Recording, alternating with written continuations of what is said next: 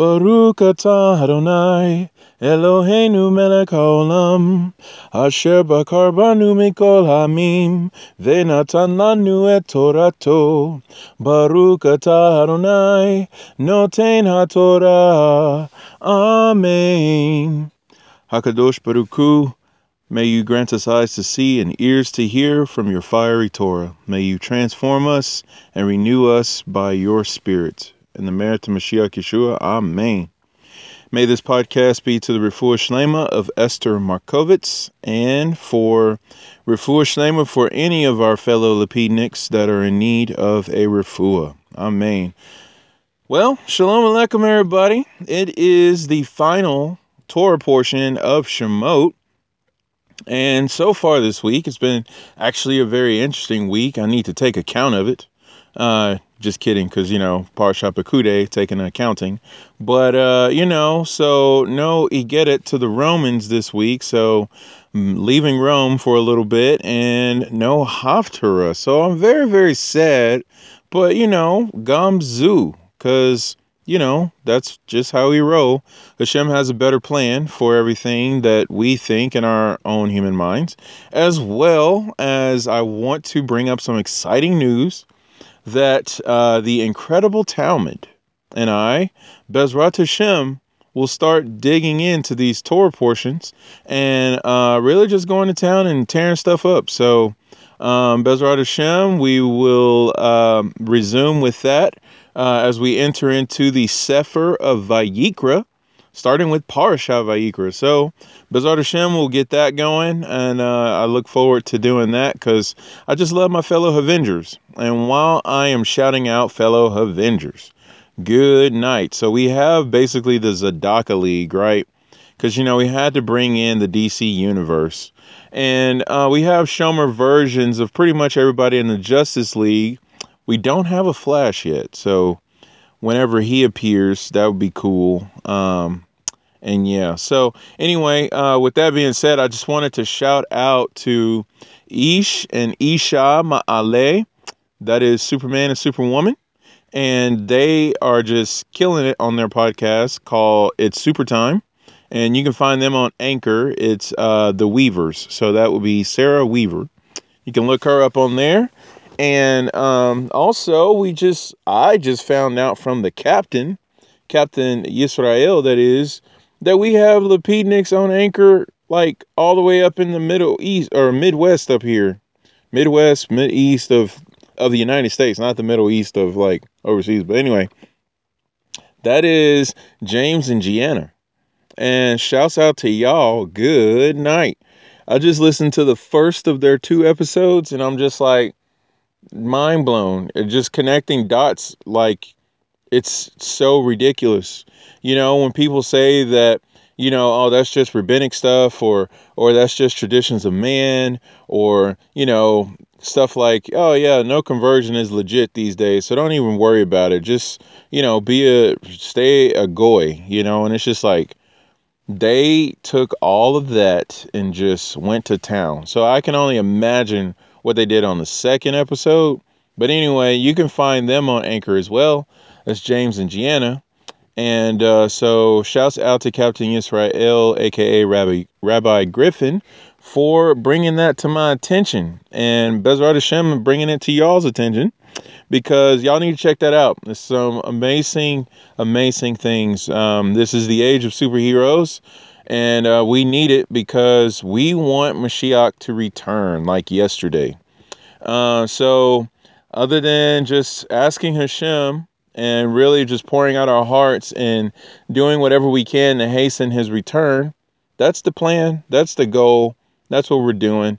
And nothing is quicker to ask Hashem to send Mashiach again there's nothing quicker than being people of Ahavat Kinam, which is basis love, and being filled and overflowing and teaching Lashon Kodesh, which is holy language, holy tongue. So yes, speaking in tongues. And also just talking about Mashiach.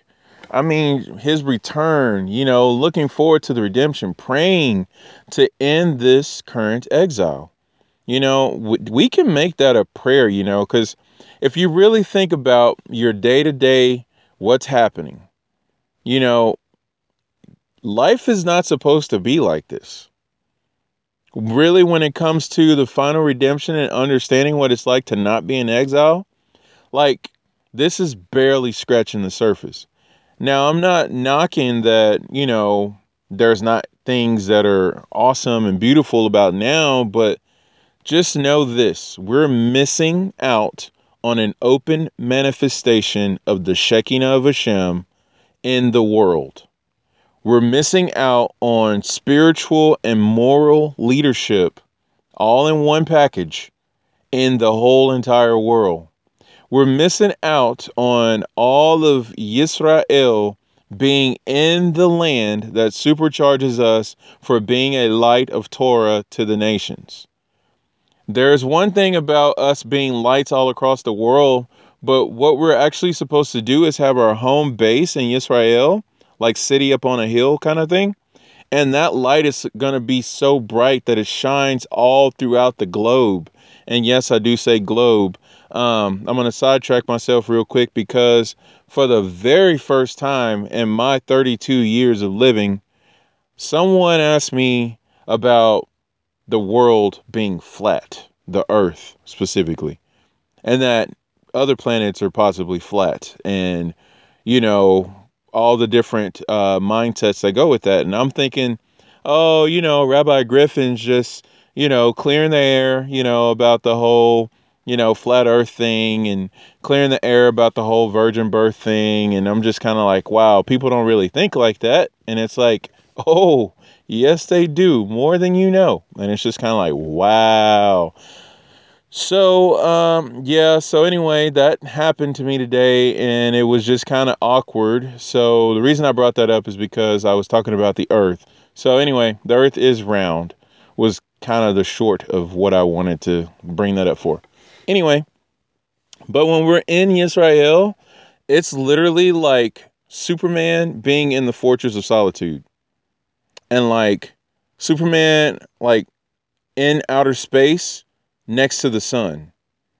Like, in other words, what I'm trying to say is very terrible analogies, but shouts out to Superman again. Anyway, we get supercharged up, and it's like the perfect climate for like Judaism. Like, that's why the whole thing about us being kicked out of the land is such a big problem. And yeah, so anyway, there's that. So we can be praying to end this exile. The other thing, and the final thing that I really want to stress on this whole hastening the coming of Mashiach, is making proselytes. Now, I know told you about, James and Gianna talking about they found something that was saying, there was no legit conversions and all this kind of stuff, and what they had to say about that. It was such a beautiful thing. So yes, I'm building up hype right now. You need to check them out. And yes, James is James, and Gianna, Jeanaya. So yeah, Gianna, get you some. Okay, so anyway, they are legit. They are Lapid, and it's like they need to get some help. Yes, just like the other people in Lapid, they all need to get some help. But anyway, making proselytes is kind of like the thing that Mashiach told us to do. It's commonly known as the Great Commission.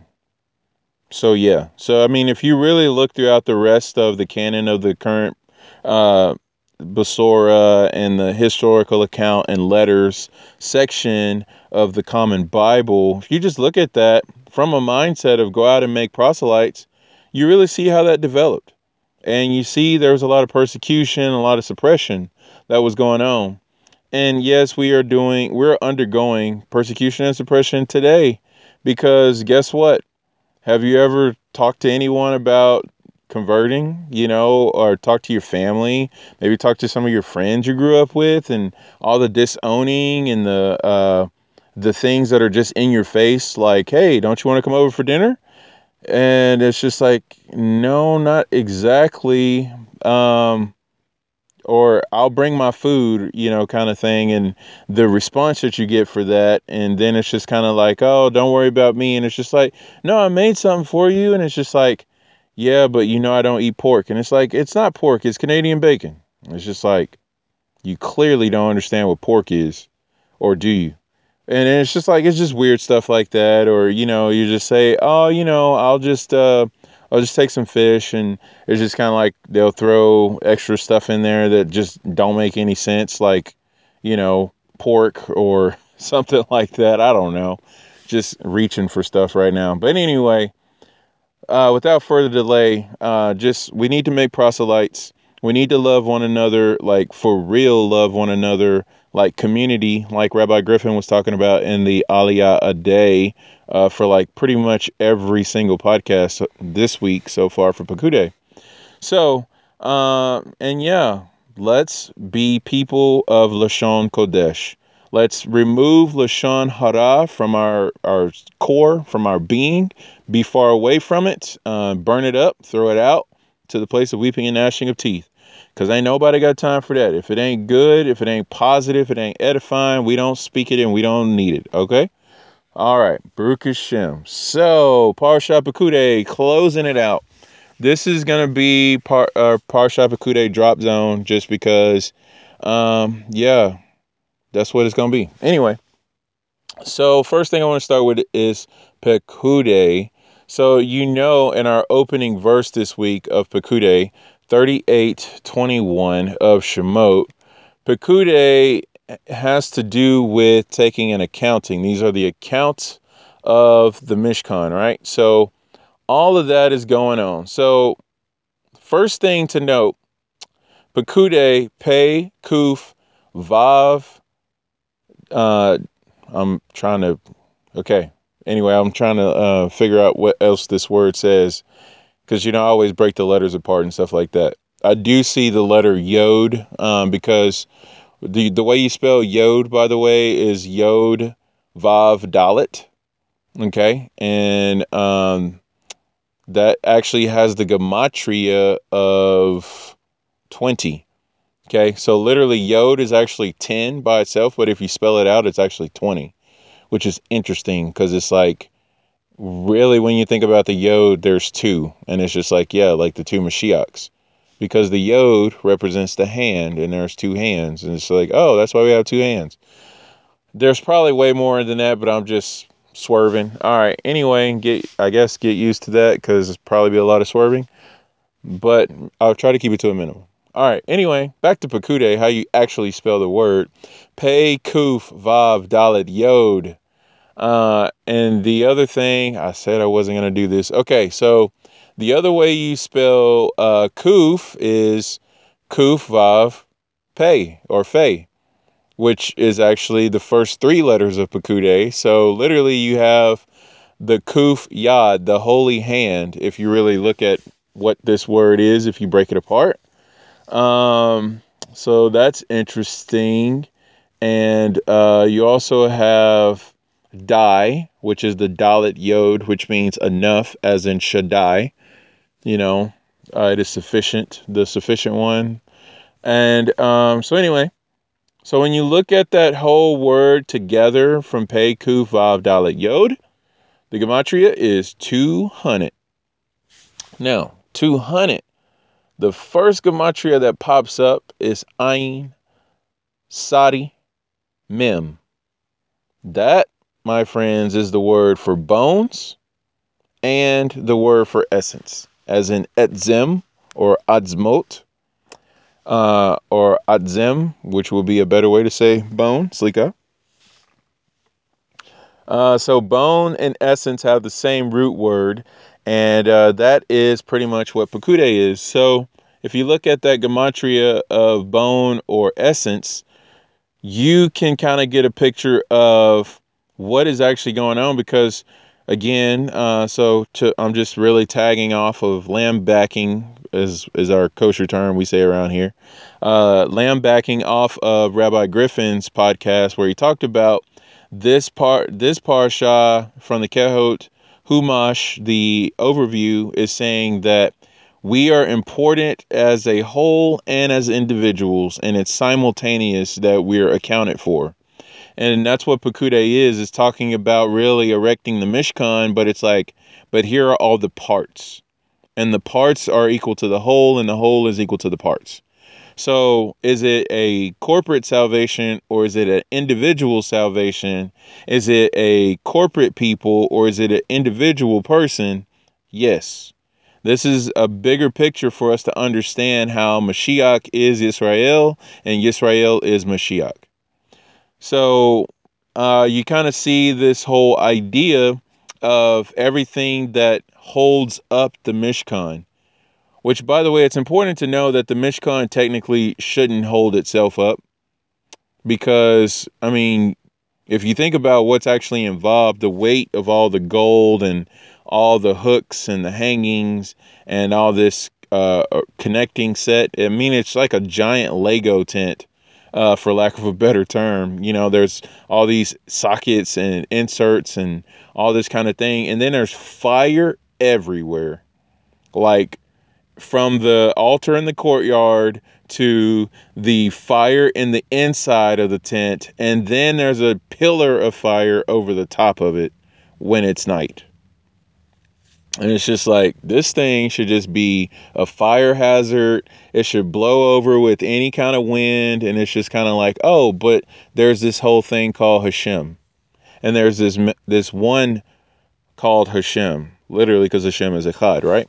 So there's this whole Hashemness about the Mishkan that's amazing, you know, because remember, everything is surrounded by the clouds of glory. So there's a perfect environment here that we're looking at where it's neither day nor night, but yet we have pillars of fire to tell us when it's night, and we have a cloud pillar to tell us when it's day, just like in the ark. You know, Rabbi Griffin brought this up too. So pretty much if you hear a repeat of everything, I mean, this is just basically, this is the layout. You know, I don't teach anything different than what he teaches. So that's my rabbi. So I guess there's no copyright issues. But anyway, I'm not sharing anything new, I guess is what I'm getting at. So because he brought up the fact that, go back to the Ark of Noah, that inside the Ark, that, you know, how could they tell when it was day or night? There was a Zohar stone. The stone was called Zohar, and it was a light. It was also a window. I believe Rabbeinu Bakia, or one of the Midrashim, went into this whole concept about a stone and a window and an opening. And it's just like, the answer was yes. So that's what the Zohar was. And it's just kind of like, wow. But anyway, that stone was able to say when it was day and night because they didn't have a way otherwise, because the skies were overcast with all the rain. I mean, we're talking 40 days and 40 nights of rain. And it's just like, how do we know it was daytime? How do we know it was night? It's raining outside and it's dark outside. So that's the same thing we're looking at here with the pillar of cloud and the pillar of fire. The other thing to note is this is kind of a bone of the Pesach, because when you look at the builder of the Mishkan, which is Bezalel, his gematria is equal to Ha Pesach, which is ridiculous. And you know, there's the understanding, the actual mitzvah is that the bone of the Pesach is not to be broken. Like, you can't break any of the bones of the Pesach, but you are to roast it over an upper fire, eat it, make sure nothing's left over for in the morning. You know, Parsha Bo stuff, right? Anyway, so yeah, so you got this whole idea of nothing of the Mishkan is to be broken. And this is why, again, Rabbi Griffin said this. Okay, just pretty much know Rabbi Griffin probably said everything I'm about to say, including the fact that some of the stuff I'm going to bring up from the Zohar with the help of Hashem, I literally, 24 hours before he did his podcast, I had that codified in my notes, and somehow from a different source, he brought up the same information. So I don't know what's up with that, but I was just kidding. It's called Techelet Tooth, Bluetooth, and that's what the Ruach HaKodesh is. So Baruch Hashem. Anyway, so yeah, nothing of the Mishkan is to be destroyed, and the Mishkan was not destroyed. And by the way, the Mishkan is currently somewhere in this world, concealed and hidden. And what do we talk about on Shabbat? Actually, we say this in our Kavanah prayer that says, "For the sake of the unification of the Holy One, blessed is He." Right?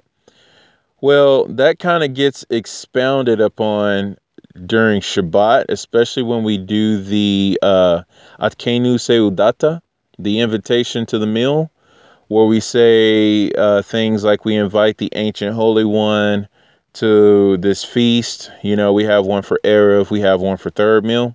Well, specifically from the Erev, there's this phrase. It says, ancient, holiest of all holy, most hidden of all hidden, who is concealed from all.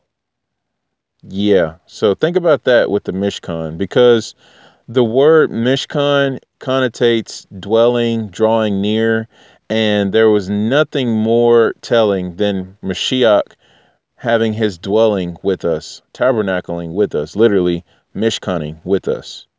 And now he's hidden. Specifically, when you look at the fact of him ascending into the clouds, it says he was concealed from our eyes. And then two angels showed up, like the two angels that are on the top of the ark cover, and they were like talking and stuff, because that's where the voice of Hashem comes from. And it's just like, what are you looking at? Go do what he said do. Stop standing here. He'll return the same way he left. So there's all that. Anyway, that's Acts and the end of Luke and all sorts of stuff. So Baruch Hashem. So that's the bone, the backbone, so to speak, of what's going on. The whole idea that this won't be broken. And obviously the essence is, the presence of Hashem dwelling among us, because after we committed the golden calf, after we sinned and fallen short of the glorious standard of Hashem, i.e. we said, not save a Nishma, and then we were like, to a calf, not to you.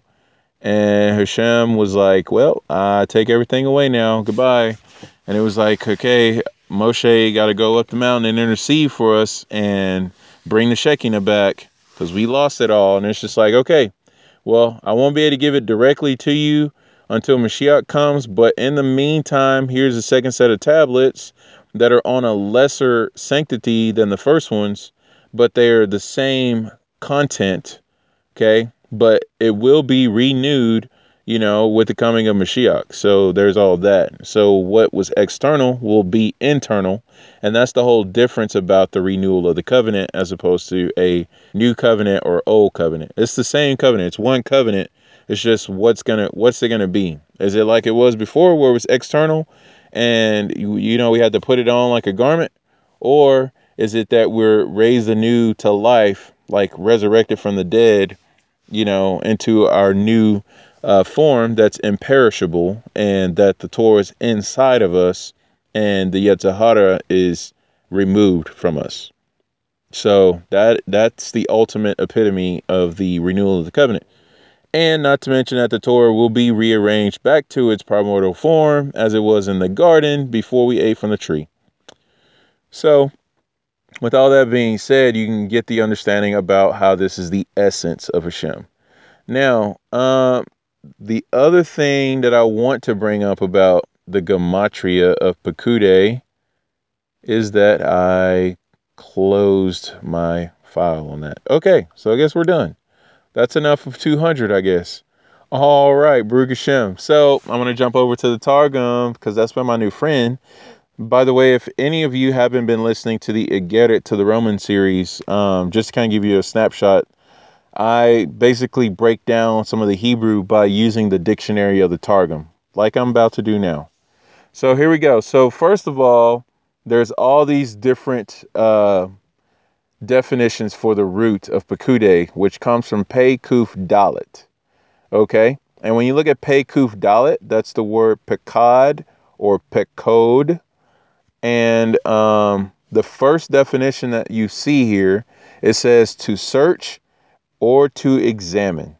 And then it gets real personal. It says to visit i.e., a euphemism for having marital connection. So think about that with Hashem saying, I'm going to have you take account of everything with the Mishkan. Because, Yisrael is is the bride of Hashem. So yeah, so Hashem is visiting us, and there's this whole thing where we're underneath clouds like a hoopah, and he's covering us and all that kind of stuff. So anyway, but moving on, it says that it also means to visit or remember, like remembering Abraham and Sarah when they were in need of having children because they didn't have any, and Hashem was like, "Oh yeah, you're gonna have a child," and it's just like, yeah, about that. I'm 99, he's 100, and all that kind of stuff. Or I'm 90 and he's 100, that whole kind of thing. And then it also is used of the same phrase for visiting Hannah or Hannah, which is the mother of Shamuel, one of the big time prophets, the one who anointed Melech David. The other thing, it also can mean command or store up, and to give in charge, to command or commission. And it also means to be commanded. So if you really look at that, where I want to take you, this is compliments of G Shekel, putting everything so beautifully together, because he's bringing down some Midrash Rabbah and some Midrash Gadol and some Parsha Vayiki. So yes, going all the way back to Bereshit, chapter 50, verse 24, it says, I am about to die, and God will remember you and bring you up from this land to the land which he swore about to Abraham, to Yitzhak, and to Yaakov. So, Midrash Gadol, and you can cross-reference Shemot 13:19. So again, Parsha Bo, here we go. It says, this is from the Midrash Gadol 50, verse 24. So basically, Midrash Gadol on Bereshit 50:24. It says, his words, Pakod Yifkod, which is God will remember you. It's a double use of the word Pakod, as in our word Pakude.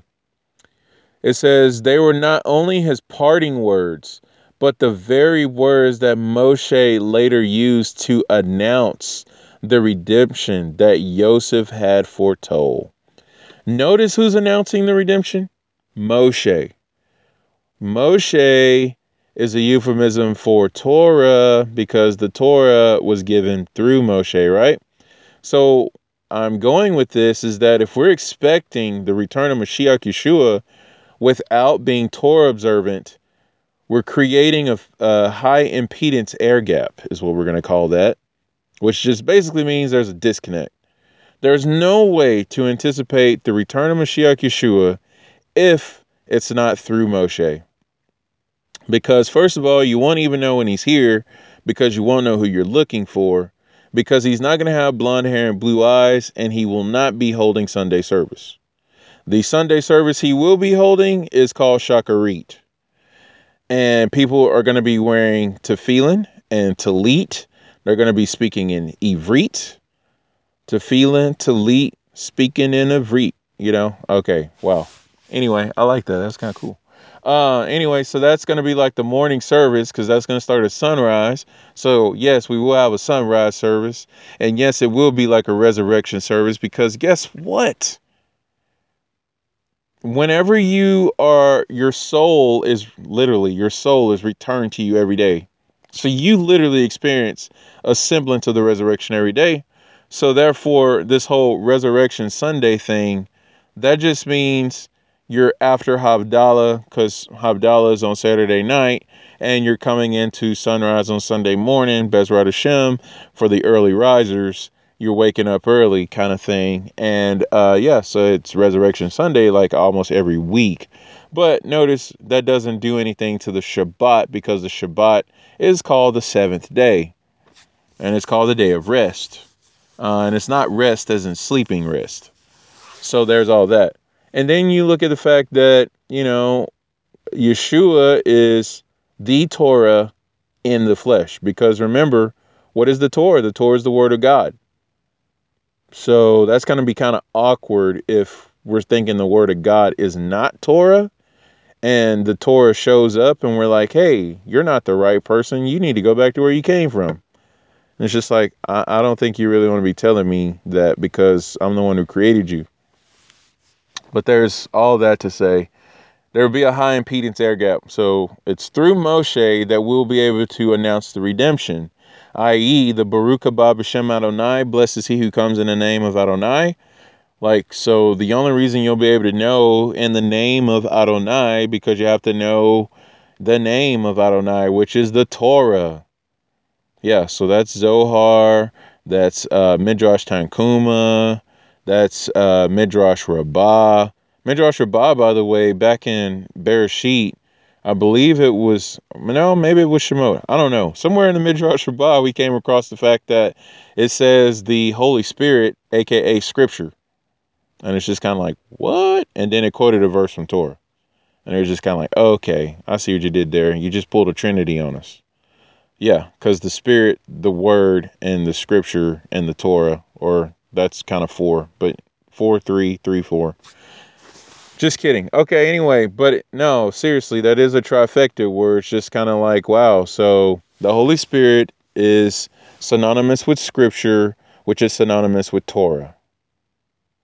So, yeah, so it's just kind of like, okay, so obviously Jews understand that concept.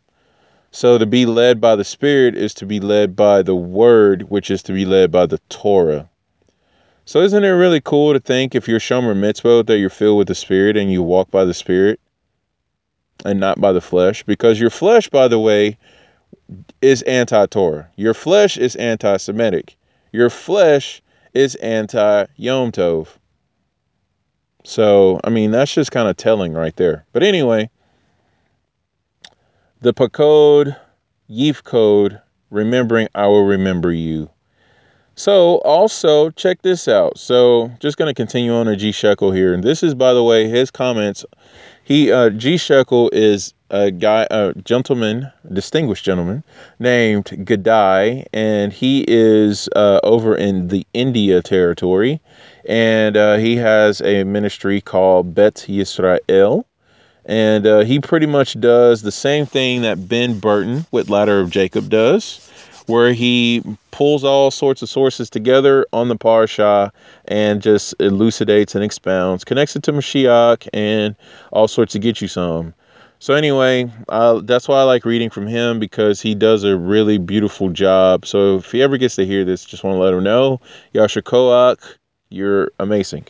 So yeah, so he keeps going. He says, Mashiach ben Yosef. It says, is the process of redemption.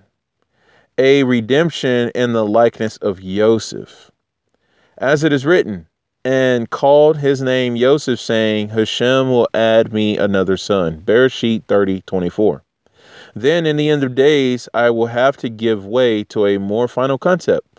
Mashiach ben David, who is said to have the soul of Moshe himself. As it is written, Hashem will raise up a prophet like me.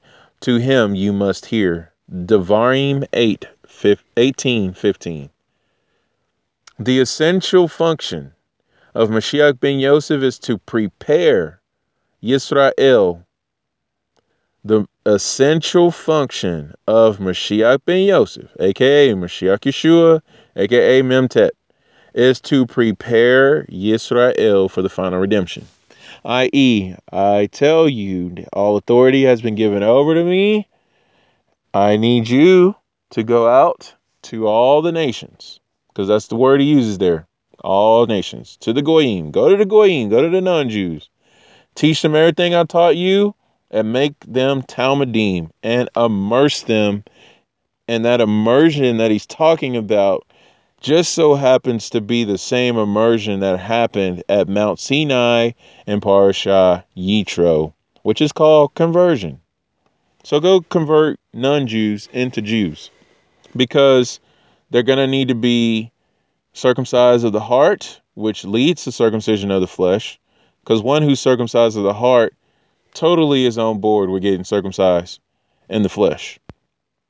unless you're a woman, which you're already past both of those steps. But anyway, so yeah. Anyway, so all that happens, and you are to immerse them in the name of the Father, the Son, and the Ruach HaKodesh, which is the names that are encapsulated in the mikveh. There's a above, a below, and the mikveh water itself. So you literally bring those three names together in the mikveh. That's some Baal Shem Tov on mikveh. So anyway, yeah, so that's all legit, right? So that's what we have to understand with Mashiach ben Yosef. And so this is an interesting time to bring this up, since Pekude is all about bringing in all of the accounting. Last week's Torah portion was by Yakel, which is where we gather.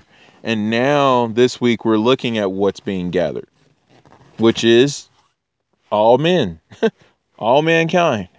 Come on in. There's no room to kick people out. There's no room to say, oh, well, is your mother Jewish? There's no room for that. So now it says that Mashiach ben Yosef is preparing us, right?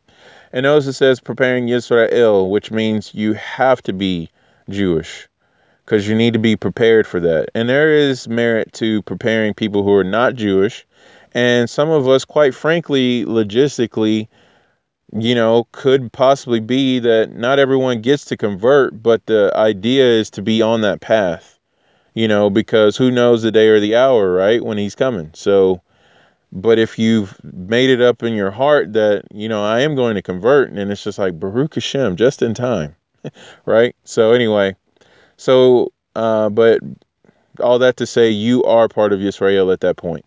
Then it says to put them into the proper condition to clear the way for Mashiach ben David. Something about making a highway in the wilderness or something. And that's from the Sadia Gaon on Emunot Vedeot 8:6. It says, as our sages understand from the words of the prophet, it is Mashiach ben Yosef who will fight Edom, Seir, or the evil inclination, which are apparently synonymous. Edom is Rome, Seir is Edom, and the Yetzirah is Seir. Seir, by the way, can mean a goat, like a hairy goat, which is what you're supposed to bring for the Yom Kippur sacrifice. One's for Hashem and one's for Azazel. So interesting that we have two Yetzers, two inclinations within us, one for Hashem and one for Azazel. Like one to send away. And it's just like, send the Yetzirah away. But it's like, no, we don't send the Yetzirah away. We get it to be subservient. We need the Yetzirah to work. There's a whole Talmudic account about when the rabbis got rid of the Yetzirah, or the sages, I should say, which are super rabbis. And they got rid of the Yetzirah, and it was like, woohoo, Baruch Hashem, Mazal Tov, come on, L'chaim. And it was like, L'chaim, kind of. Because everybody stopped working, and nothing got done, and it was just kind of like, so we don't have any offerings to bring, because nobody's raising their livestock. We don't have any grain offerings to bring, because nobody went out in the field and harvested. All we did was sat around, not sinning, studying Torah. And it's just like, that ain't gonna work. And not to mention, there wasn't really any childbearing, because without a Yetzirah, you weren't filling up to that, no Pekude for that. So anyway, all that being said, they had to bring it back, and it was just kind of like, oh, here we go again.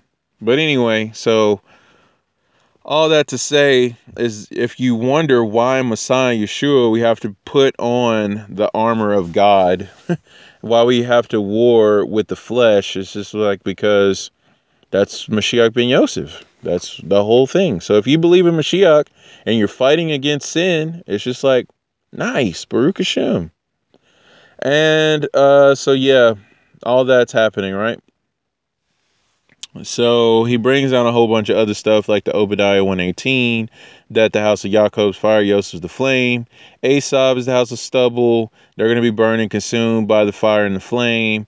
And then the progeny of Esav will be delivered into the hands of the progeny of Yosef. Baba Batra 123b. The house of Yosef is to be a flame to consume the house of Esav. Therefore, I would not be afraid of Esav and his legions. That's from Targum, pseudo Yonatan. And yeah, so it just keeps getting out of hand over there. With that, there's a whole thing about Yosef and the additional letter to his name because Gabriel blessed him with the 70 languages and the letter Hey that was placed in his name to make up for the 50 letters that would be on the two shoulder stones of the Kohen Gadol for the priestly garments. So there's a whole thing about how the names on the stones equaled up to 50 letters, and it's just kind of like that's because Joseph had extra name added to it. So all of that. Yeah. So talk about reward and all that. So let me just give you Sota 36b is where this is coming from. It says in order to make the equation work, again, because it says on the ephod there is inscribed 50 letters, two precious stones on his shoulders, one on this side, one on the other side. Upon them were inscribed the names of the 12 tribes, six on one and six on the other. And it says that the names of the six that remain on the other side according to their birth indicates that the second six were to be according to their birth, but the first six were not to be according to their birth because the name of Yehuda came first.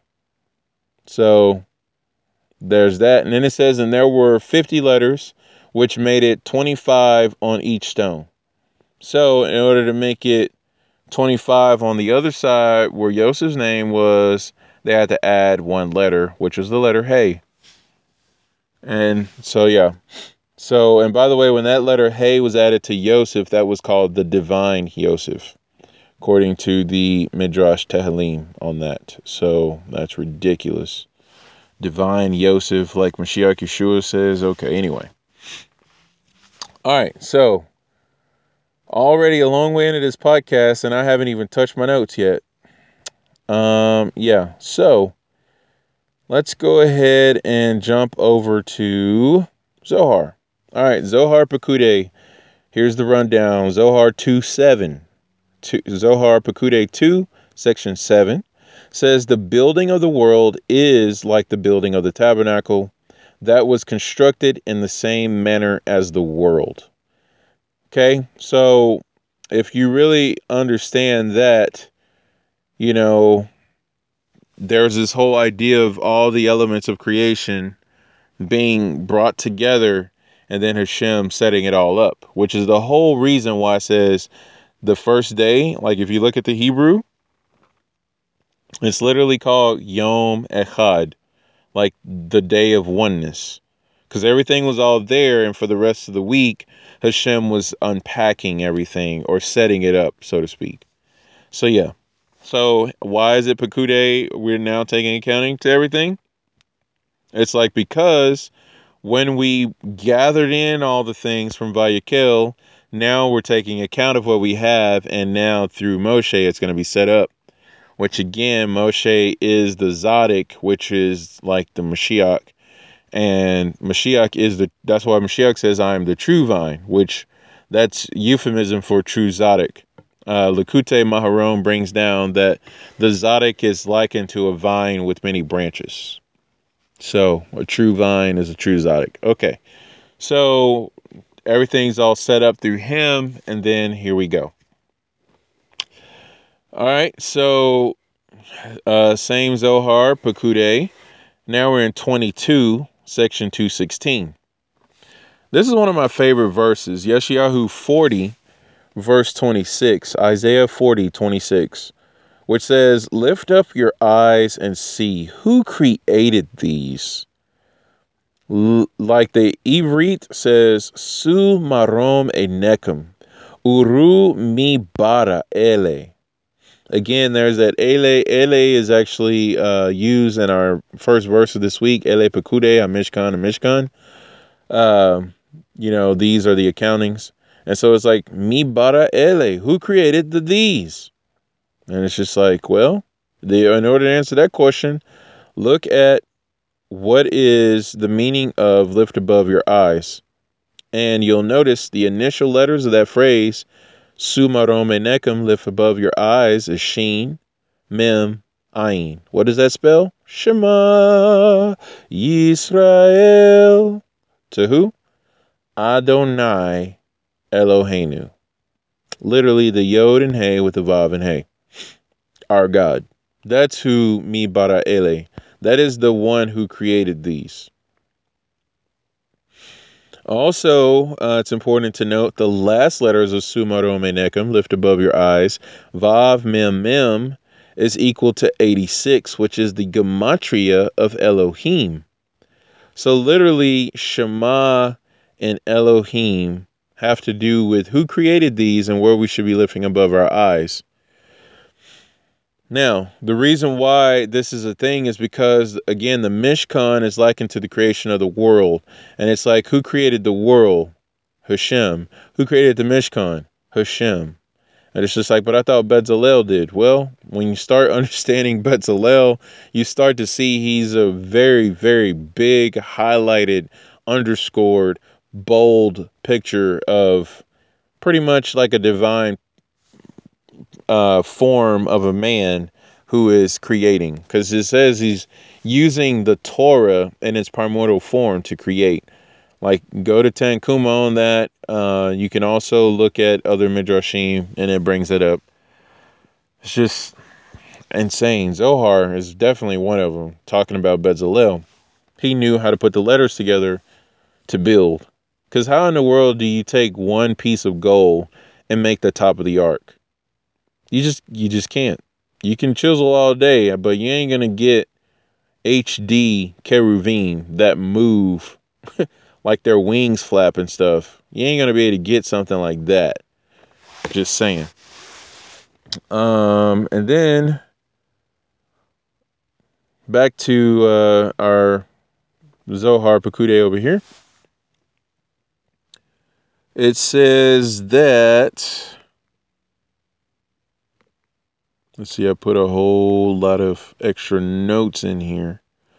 It says this verse means that when the tabernacle was constructed and completed, whoever saw the tabernacle beheld in it what was above and what was below.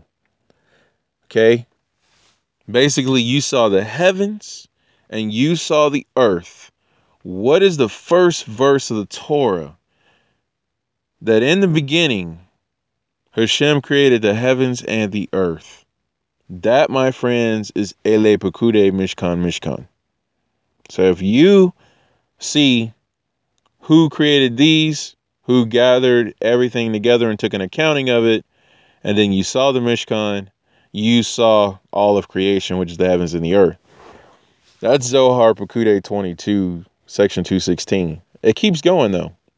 It says, you saw what was above and what was below, and you saw all that in the Mishkan. For all the works of the upper world and lower world were all contained in the Mishkan. Good night. Everything was contained in the Mishkan. So why is it all authority has been given to the Son? And why is it that Hashem was pleased to let all the fullness of him dwell in Mashiach? I mean, the letters are chalked with that. I believe that's Philippians. But I don't have it in front of me. I didn't plan to say it. So sleek out for not sourcing it out. Because I got a lot of stuff on my plate here. But anyway, that right there is just, that shows you divinity. If anything, that Mashiach is not just a man. The tabernacle is not just fabric and gold overlaid wooden stuff. Like, this is beyond creation. By the way, while we're looking at that, shouts out to the Torah to Basora class. Last week, as we were throwing chairs and everything and pulling out fire extinguishers, somebody was bringing up that the Mishkan was a fire hazard. And it was just kind of like, well, yeah, I mean, like the burning bush. Fire hazard, right? Because the bush should have burned, but it didn't. And we're looking at how the altar in the courtyard should have just burned down and collapsed on itself, but it didn't.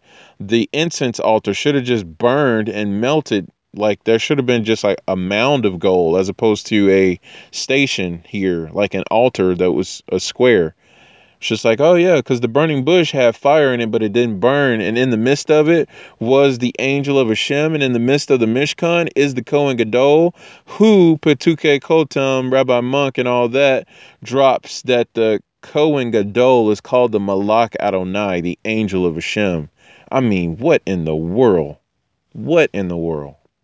Okay, so yes. So anyway, burning bush and back over here. So it says, and we established that whoever looked at the clasps, so all these hooks that we're talking about, these decorative hooks, right?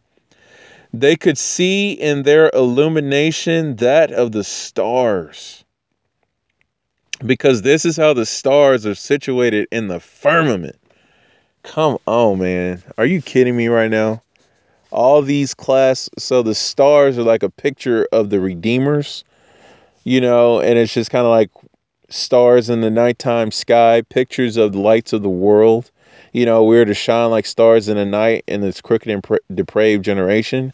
We are likened to saviors of the world because we are the beautiful feet on the mountains, bringing the good news of redemption.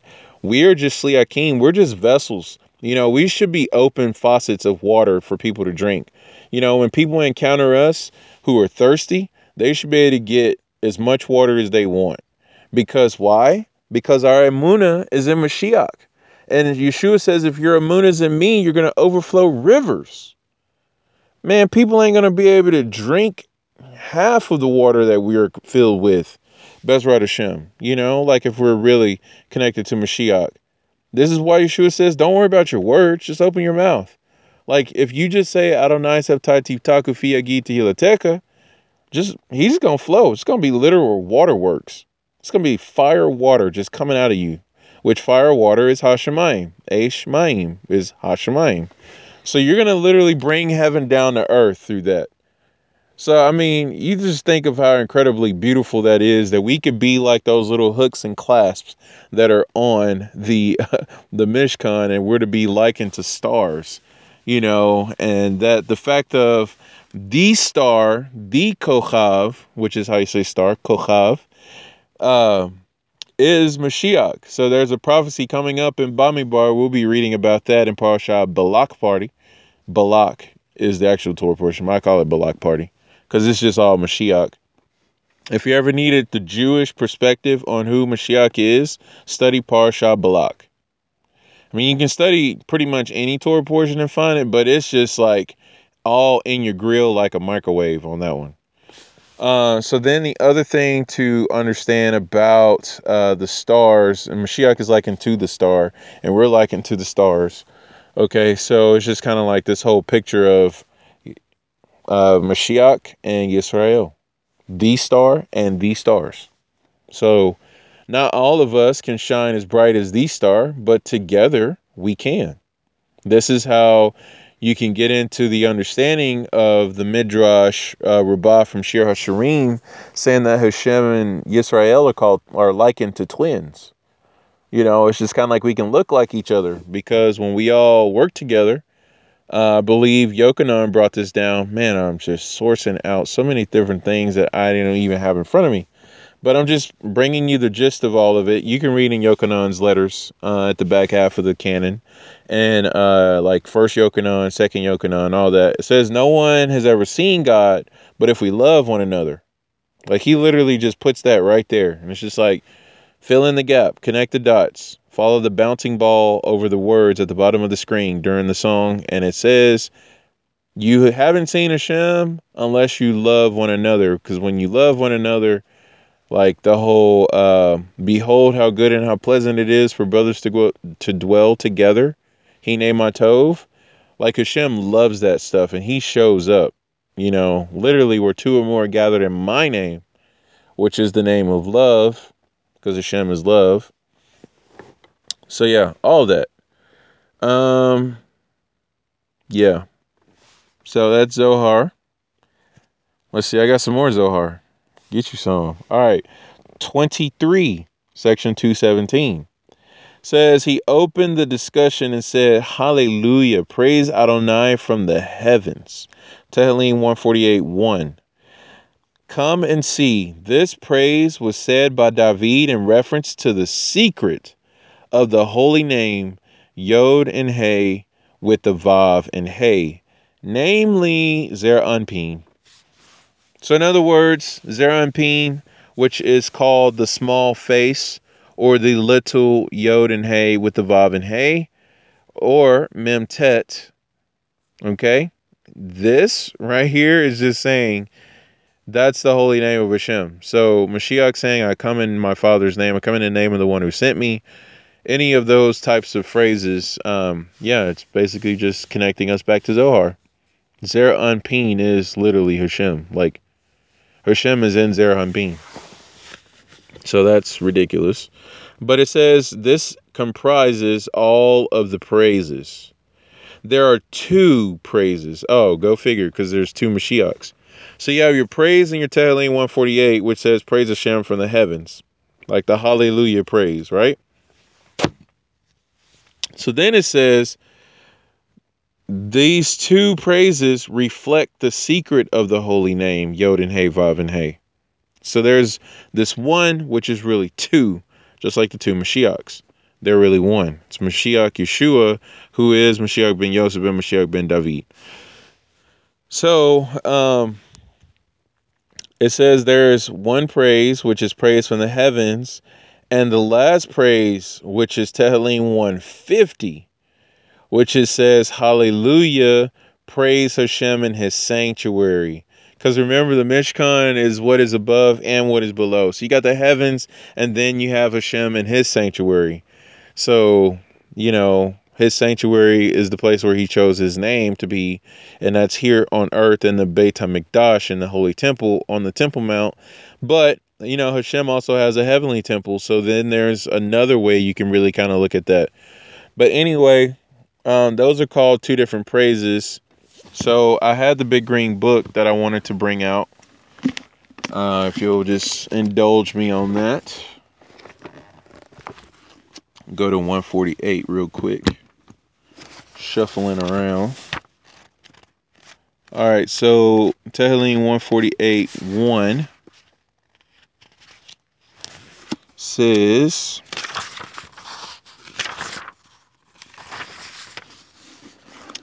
praise God from the heavens. When speaking of the celestial beings, on verses 1 through 4, the psalmist begins with the loftiest ones and ends with the lowliest. When speaking of terrestrial, he begins with the lowest, and ascends to the highest. So you have the heavens, the lofty heights, his angels, his hosts, sun and moon, shining stars, and then you have heaven of heavens and waters above the heavens. So just kind of doing a little hierarchy of the celestial and then the terrestrial. So there's all of that. So if you really look at the highest thing that we have in this world, it's pretty much like, let's see, 1, 2, 3, 4. Okay, so we have the sun and the moon. So the sun and the moon are the two great luminaries that would be likened to the oral and the written Torah. Because remember, the sun is a concealing of the written Torah, and then the moon you can actually extend over to being the oral Torah, because the moon is a reflection of the sun. That's why the moon has no light of its own unless it gets lighted from the sun, which is why we have to understand the oral Torah and the written Torah have to work hand in hand, because if you had the oral Torah without the written Torah, you have really, really bad sola scriptura, no scriptura. And then if you have the oral Torah without the written Torah, it's just like, well, you better throw away half of it and you're going to end up with a dark room, because oral Torah does nothing but quote written Torah. Like Rabbi so-and-so, Ben so-and-so, in the name of so-and-so said, as it is written in, Devarim, da-da-da-da-da. It's just like, oh, got to throw that part out. So he said something about some verse that we don't recognize, and now he's making this elucidation. But it's just, we threw the context out. So you can kind of see how it breaks down if you have oral Torah, but no written Torah. So that's what that's all about. the other thing here. So it really breaks down like everything. It breaks down the angels, breaks down the host, it breaks down the heavens and all that kind of stuff. So anyway, so just wanted to snapshot that. Okay, and Tehillim 150, praise him in his sanctuary, which is Bekadsho, his holy place.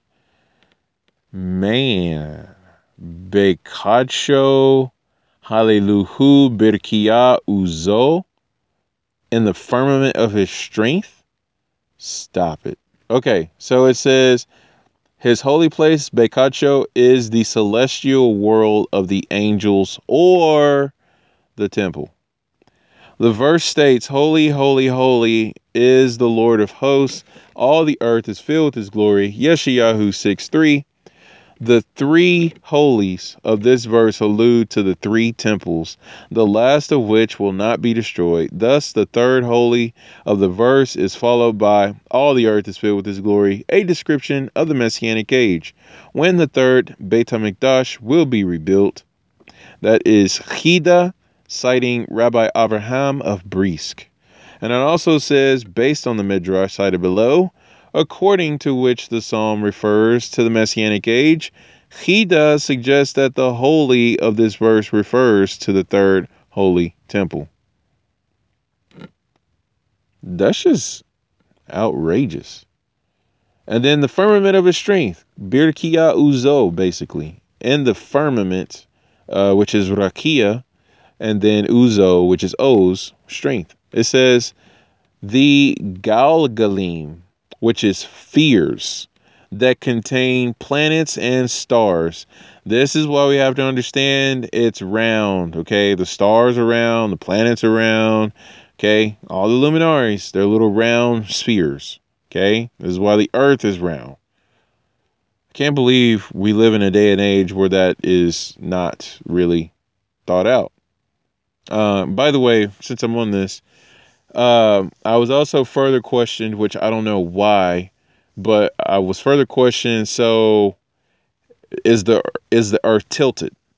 It's like, of course the Earth is tilted. What do you think is happening here? Like we're just spinning around, just like, oh, well, we're leaning, and it's just like, okay, what does that really mean when it talks about a sphere leaning? It's just like it's still a sphere, so you don't have a corner that it's gonna like lean on. But the reason why we lean is because we have a two poles. We have a North Pole and a South Pole. And those create magnetic fields. And it's just like, so we're kind of rotating around on this ball, like going around the main luminary, which is the sun, which, by the way, if you think about the sun concealing the Torah, and then, you know, how we're rotating around it, our life is centered around the Torah. And so we should be revolving around it. It doesn't revolve around us, which is why we have to mold our life to the Torah. That was brought up by Rabbi Wolbe, believe it or not. So that was cool that he brought that up. But anyway, back to this comment here. It says that the planets and the stars where his strength can be seen. That's from the Radak. So the reason why it's the Berikia Uzo and why there's the spheres and the planets is for us to see his strength. So I don't know about you, but knowing that there's a planet that's like how many times bigger than the Earth and Hashem is just like doing amazing things with it, it's just kind of like, wow, that's ridiculous. Because I know how much he's doing with the Earth. Well, I don't really know how much he's doing with the Earth, but we're a pretty big planet, but there are bigger planets. There are bigger spheres of influence going on. And Hashem has that, like, he's got that. And it's just kind of like, oh my goodness. Why are we questioning who Hashem is? I mean, other than like learning who he is, but why are we questioning that he is a God or we should listen to him? Just kind of like, I don't know about you, but I'm going to listen to him. Also, Tehillim 150, you should know that this is an allusion to the Hallel, which is from the term Hallelu, which means praise God. And it says it occurs 12 times in this song, alluding to the custom to recite the Hallel on Rosh Hodesh, the first day of the 12 months of the year. That's from Beit Yosef 422. So yeah, that's cray. So the Tehillim, the second praise is likened to the Hallel. All right, so we got Hashem in his sanctuary. All right, another Zohar drop. 223. It says, "Come and see the stars below exist upon what they draw from high. The stars below exist upon what they draw from the high secret." Okay, wow. So from the high secret in Zer Anpin, okay, which is by default the name of Hashem, or by extension, I should say, name of Hashem. So in other words, the stars below, like all of creation, comes from that which is above, which is Torah. So anyway, they exist upon what they draw down. It says, "For their existence is based upon the supernal pattern, as was already explained. That is why all the stars and constellations from the height of the firmament, Zer Anpin, rule the world beneath them. From that place, grades are spread down to the stars below in this world." So there are stars beyond the stars. Man. Which have nothing under their command. So the stars of this world have nothing under their command, but the stars in the higher worlds are commanding these stars. So remember that hierarchy I was telling you about from Tehillim 150, or Tehillim 148, Slika? That's what this is talking about. Okay. So then it says, "We have already explained that all are ruled by a higher authority. About that speaks the verse, 'Let now the astrologers, stargazers, stand up and save you.' Yeshayahu 47:13. Just to kind of give you the cliff notes on that, they can't save you. I mean, I didn't need to say that, but really reading just the commentary on that, it talks about how the astrologers, stargazers, they can't really see if it's cloudy or if it's like too dark on a certain day. And it's just like, so they can't really determine what's going on. So what does that really say about their power and all that kind of stuff? Oh, here, it's right here. It's from Rashi. It says, so the astrologers, Targum Yonatan renders it like the gazers of the heavens who gaze at the constellations of the heavens. He compares it to or Song of Songs 6:10, clear as the sun, and to Job 33:3, which spoke a clear word. And so did Menachem associate it with those who clarify the orbit of the constellations. He interpreted thus because the diviners are unable to determine the seconds of the day and the night until the heaven is perfectly clear to them. Micah, too, said in his prophecy in chapter 3, verse 6, "It has become too dark for you to divine." This teaches us that on a dark day, the stars are sealed and they cannot divine. So, in other words, they have no authority, right? So it says all, so back to Zohar, all is by permission from above. So yeah. So all that to say, we should be looking up and not down or around. And so yeah. What else I got here? I want to make sure I get through everything before I index my time. I just kind of feel like I'm all over the place. Oh, forgot to say on the whole Pakude account that Legends of the Jews brings down this whole thing about why Pakude. Because, if y'all didn't know, the reason why the Torah portion Pakude exists is because, that whole thing where the golden calf happened and Moshe decided to move outside the camp. Back in Parashat Kitisa when it says Moshe took his tent and pitched it outside the camp and the cloud followed him and Moshe would go into the tent, the cloud would go down, and then it also said that Yehoshua ben Nun never departed from the tent. And so that was outside the camp, and the Shekinah was there, and the women would go there to pray and all that kind of stuff. So, first of all, a lot of Lashon Hara burst out because of that. One of the things is that the people saw the women going there, and they were like, Moshe is having relations, not with his own wife, but with these women. That's why they're going there. First of all, that is just disturbing on so many levels. Like, what? And then, second of all, Moshe is so rich and he took it because all that gold and everything we donated to the temple, he got it in his tent. He ain't even set the tent up yet. Like, what do we even give for? And it's just like, wow. So there's all these accusations being thrown at him because, first of all, you have to know that upon the giving of the Torah, when Moshe, went up the mountain and stuff, he and his wife Zipporah never got back together again. So, hence that's why later in Bamidbar, Miriam and Aharon are called before the tent of meeting because they're all like, "Hey, you think you're all like that, and you haven't even been with your wife, and we're prophets too. We've been with our spouses, and who do you think you are?" And then they got leprosy, and it was just kind of like, "Ooh, don't say nothing about that." But yet, it's just like, so Moshe's got to be doing something. He's outside the camp. The Shekinah is over there. The women are over there. And it's just like, where's all of the tent stuff for the tabernacle?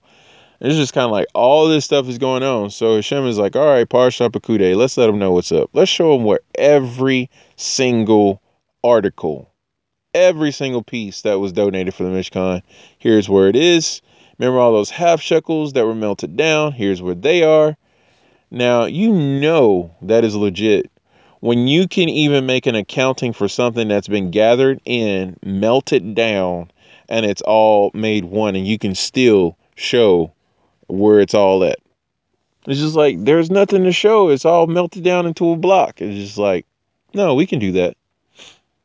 So the legitness that this is, that Parsha Pekude is to dispel all accusations, to clear up any fallacies that may exist in all the Lashon Hara. And again, so you have this idea that the Mishkan and the whole setting up of the tabernacle is really just a great rectification to all the deploys of our Yetzer and all of our just waywardness, that if we don't have Hashem and his Mashiach, then we're just like prone to just go jump off a cliff. It's just kind of like, I don't even know why we do this. And it's just like, well, we got to keep our eyes fixed and focused. And we got to every day remain faithful to the covenant and draw near to Hashem. We have to Mishkan to Hashem every day. Every day is a Mishkan day. Mishkan from the word Moshek, which means to draw near. And if we're doing that, chances are, if you're drawing near to Hashem, you are far from sin.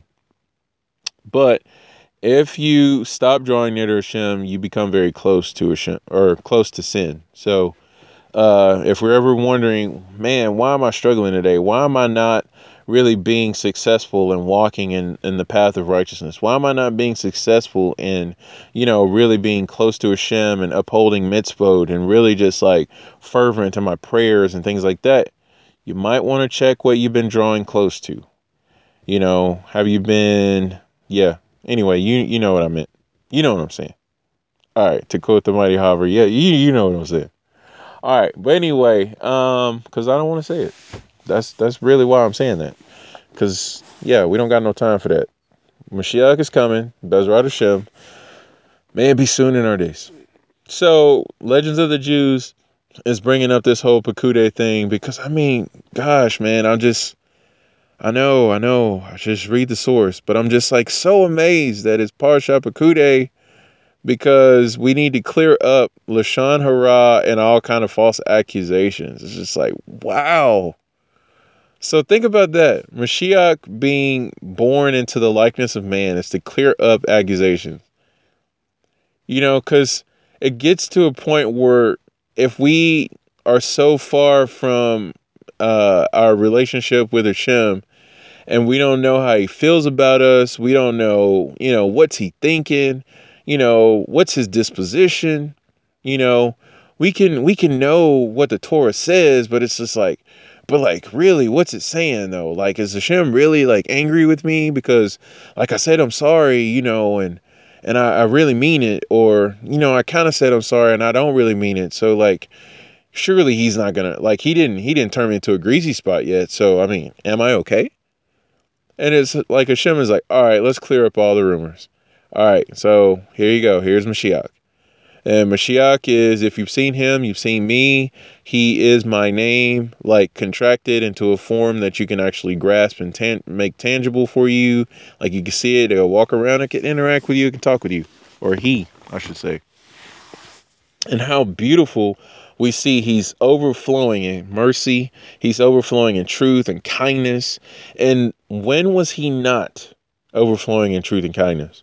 Other than never, he had no time for people who were doing vile things with the word of God, i.e., just perverting the word, twisting it, just like the serpent did in the garden, just like the people who built the golden calf, or people who set up tables in the temple precinct in the courtyard and was overpricing turtle doves, grain offerings, libation offerings. Yeah, he had no time for that. I'm talking about the money changers. How in the world are you going to be so brazen to be in the temple of God overpricing sacrifices and offerings? It's just kind of like, wow. Well, that's pretty much what we do when we turn our face from Hashem and start doing our own thing. When we go, oh yeah, I know I could do that mitzvah, but I'm not going to. It's just like, do you really want a money change right now? Don't do that. Anyway, so Pakude is just blowing my mind right now. So thank you for letting me have my moment, which was kind of longer than a moment. Here we go. Legends of the Jews. Setting up the tabernacle, or the setting up of the tabernacle is what this is called. Which, by the way, you need to know the Legends of the Jews frequently quotes the Midrash Tanchuma, the Midrash Says, Midrash Rabbah, the Makilta, especially when you're in Shemot on the Legends of the Jews. And it quotes all sorts of other sources we ain't never ever heard of before. So, yeah, whenever you are around Sar Shalomis who know about the Legends of the Jews and we turn our noses up at you and we go, oh gosh, Legends of the Jews, of course, whatever. You know, it's because we're just kind of like, it's not even fair to quote from Legends of the Jews because you're just bringing together so many different uh, sources and concepts. You're bringing together Midrash. You're bringing together folklore stories. You're bringing together rabbinical commentary, and it's in one place. It's a one-stop shop. It's like, that's not fair. Will you please work and actually study all these different sources separately as opposed to reading them together? So anyway, so that's where that loving rebuke comes from. But, you know, so Midrash or the Legends of the Jews is a legit source. But I encourage you, if you have not read Legends of the Jews, do not read it until you are pretty versed in the Torah portion. You know, like you've at least read through all the Torah portions, you know, like through a cycle. You know, get some basic Humash studies down, get some basic Rashi down before you get into this, you know. But anyway, maybe it's on an accelerated path now. I don't know. Who am I? Because again, this whole thing about Mashiach is coming. Everything gets faster. Time goes by faster. You have less time to do things. So I don't know. Maybe the Spirit is doing exponential work right now. I ain't gonna even get in the way of that. So I know Legends of the Jews. Read it. Okay, here we go. The setting up of the tabernacle. The work on the tabernacle progressed rapidly. Oh, speaking of progressing rapidly, wow. Okay, anyway, it progressed rapidly, for everything was ready in the month of Kislev. Now, I don't know about you, but know that the Hebrew calendar starts off in Tishrei and it goes all the way through to the month of Elul. Kislev is like just a few months into the calendar year. If you really look at the natural calendar, not the spiritual calendar, because the spiritual new year is Nisan, the physical new year is in Tishrei. That's why we have Rosh Hashanah then. But anyway, so you're going from Tishrei to Kislev. That's literally about 3 or 4 months, not even, because they started gathering everything the day after Yom Kippur. So you're looking from Yom Kippur to the beginning, like Rosh Hashanah Kislev. That is the amount of time it took to teach about what to collect, teach about how to build, actually fashion it and build it, and actually bring it to Moshe. I mean, I don't know about you, but I mean, again, over half the Torah is speaking about the building of the tabernacle and what goes on in it. From the garments to the vessels to all the accessories and to actually just like the whole, how do you even set this thing up? So anyway, that's miraculous in and of itself when you just really think about how fast everything got done. And it's like, yeah, but they built the golden calf in like, I don't know, 6 hours. It's just like, okay, I'll give you that. But anyway, but it was not set up until 3 months later. This is beautiful. The people were indeed eager to set up the sanctuary at once and to dedicate it. But God bade Moshe to wait until the first day of the month of Nisan. Why? Because that was Yitzhak's birthday, and God wished the joy of the dedication to take place on this day of joy. And this is the whole thing about looking at the birth of Moshe and the seventh of Adar, which, set off the whole Purim story because it's just like, yeah, Moshe died in the month of Adar, but it's like, but wait, he was born in the month of Adar. And the birth was seen to be more powerful and impactful than his death because at his death, there was so much mourning, there was so much withdrawal of just people remembering Torah, even studying Torah. So if you think about the birth of Yitzhak was actually likened to the giving of the Torah. I mean, go back to Parashat Vayera and check out the birth of Yitzhak. It's ridiculous. It says the sick were healed, the lame were made to walk, the deaf were made to hear, and the mute were made to speak. I mean, all these other miracles were going on. And the same thing happened in Parashat Yitro for Hashem to give Torah. Like, all of that. So, in other words, Hashem wanted to wait until such a time as this. And that's when he wanted the Mishkan to be brought forth and dedicated. So, when you look at what does that really mean? That means Parashat Shemini, Parashat Naso, and Parashat Tetzave, Parashat Pekude. Like all those different Torah portions happen at the first of Nisan. Like the whole dedication ceremony.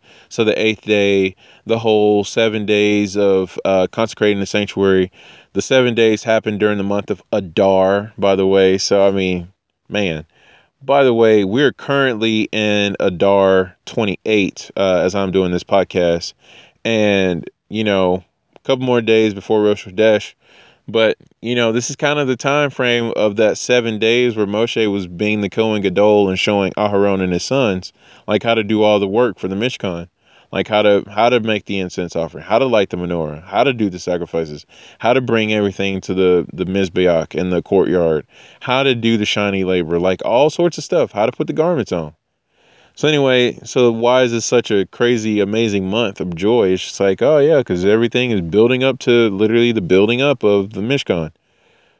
Wow, I just added to the Legends of the Jews like on a swerve. So anyway, just a little okay, so back to Legends of the Jews now. It says, and God wished the joy of the dedication to take place on this day of joy. The mockers of Israel, of course, to whom this was not known. See, chances are if someone's upset, if someone is mocking, if someone's spewing all sorts of Lashon Hara, they're just simply uninformed. So can we really be mad at uninformed people? We can be frustrated or irritated with them, but the reason that they may not know things is because they may not have thought to seek it out or they may not even care. It's just kind of like, but let's just realize that's typically the case. So, wow. I was just thinking about what Rabbi Griffin said on the Aliyah Day, where it's like, if you don't have haters, then you're probably not making it or something like that.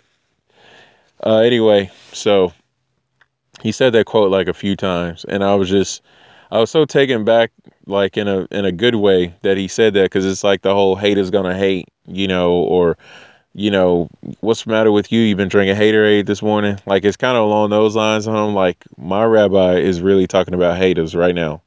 And he talked about it because he got this from a kosher restaurant he went to in New Orleans. And it's just kind of like, oh my gosh, like this guy. Okay, but anyway, fun stuff.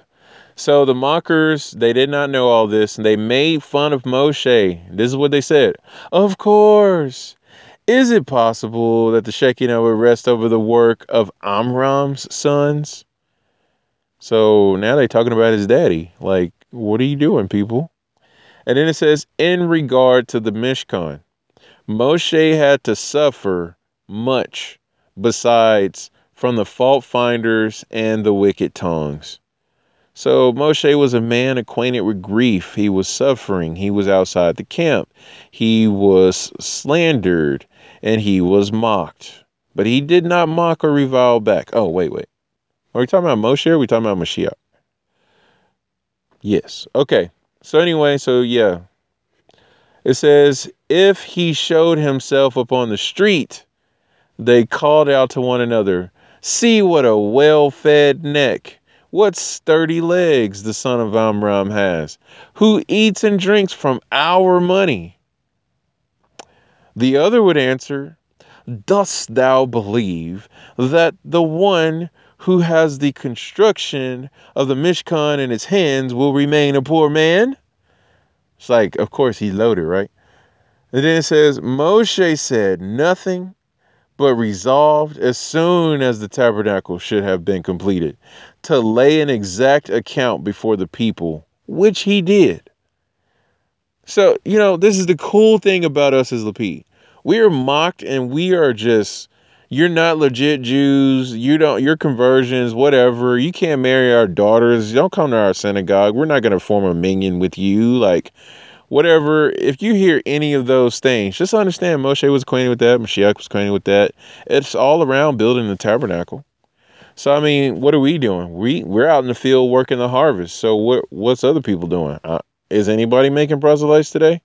Because if they ain't, then we don't really have time to listen to them. And chances are, if they were making proselytes, they wouldn't say those kind of things to you. They'd be right next to you making proselytes. Okay, but anyway, I digress. It says, the other would answer all that kind of stuff, right? Can't remain a poor man if you're going to be in charge of construction tabernacle. Of course, look at all that gold, all that silver, right? Moshe said nothing, but resolved to lay an account as soon as everything's complete. I just said that, okay?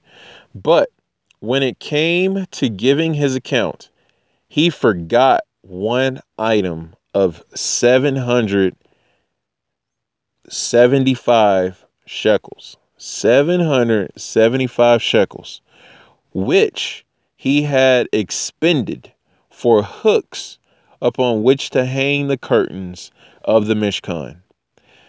So he's laying an account of everything and he forgets these 775 shekels.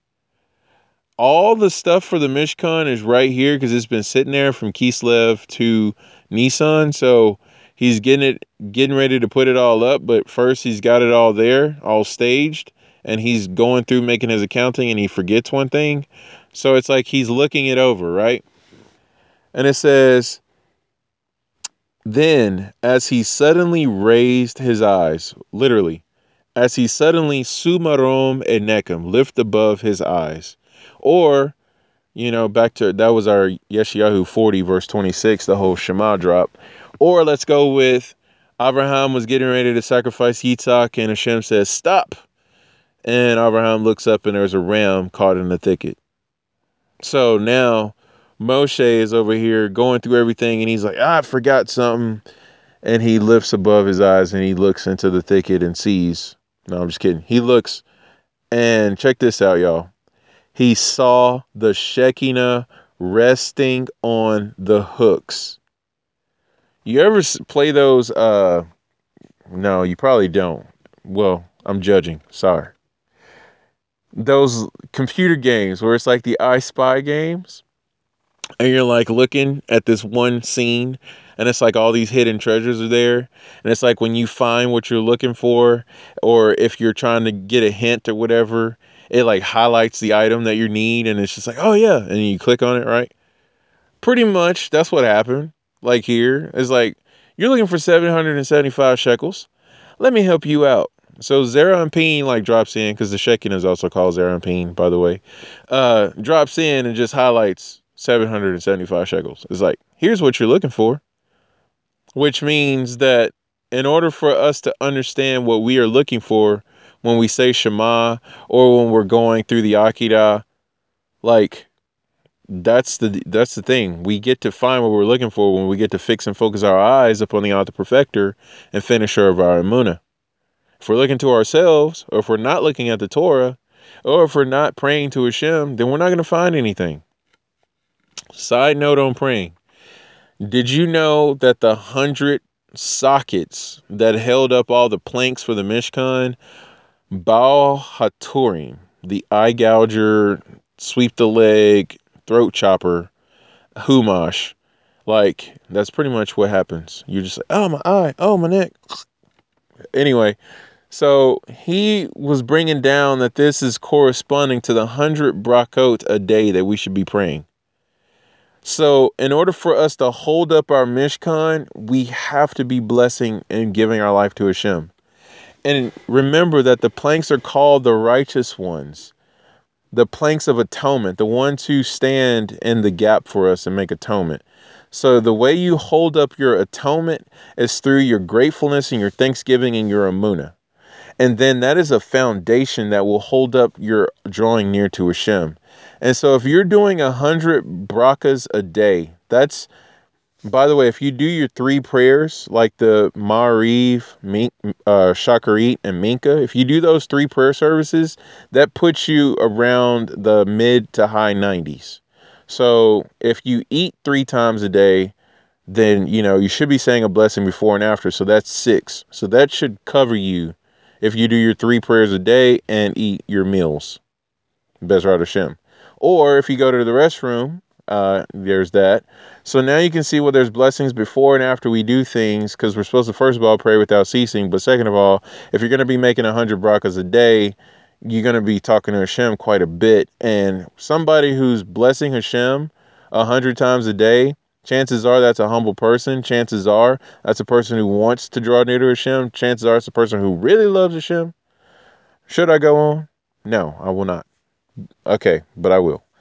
Okay, anyway, so back over here to Legends of the Jews. I'm going to finish up with this. And it says, the Shekinah was resting on the hooks. Moshe saw this.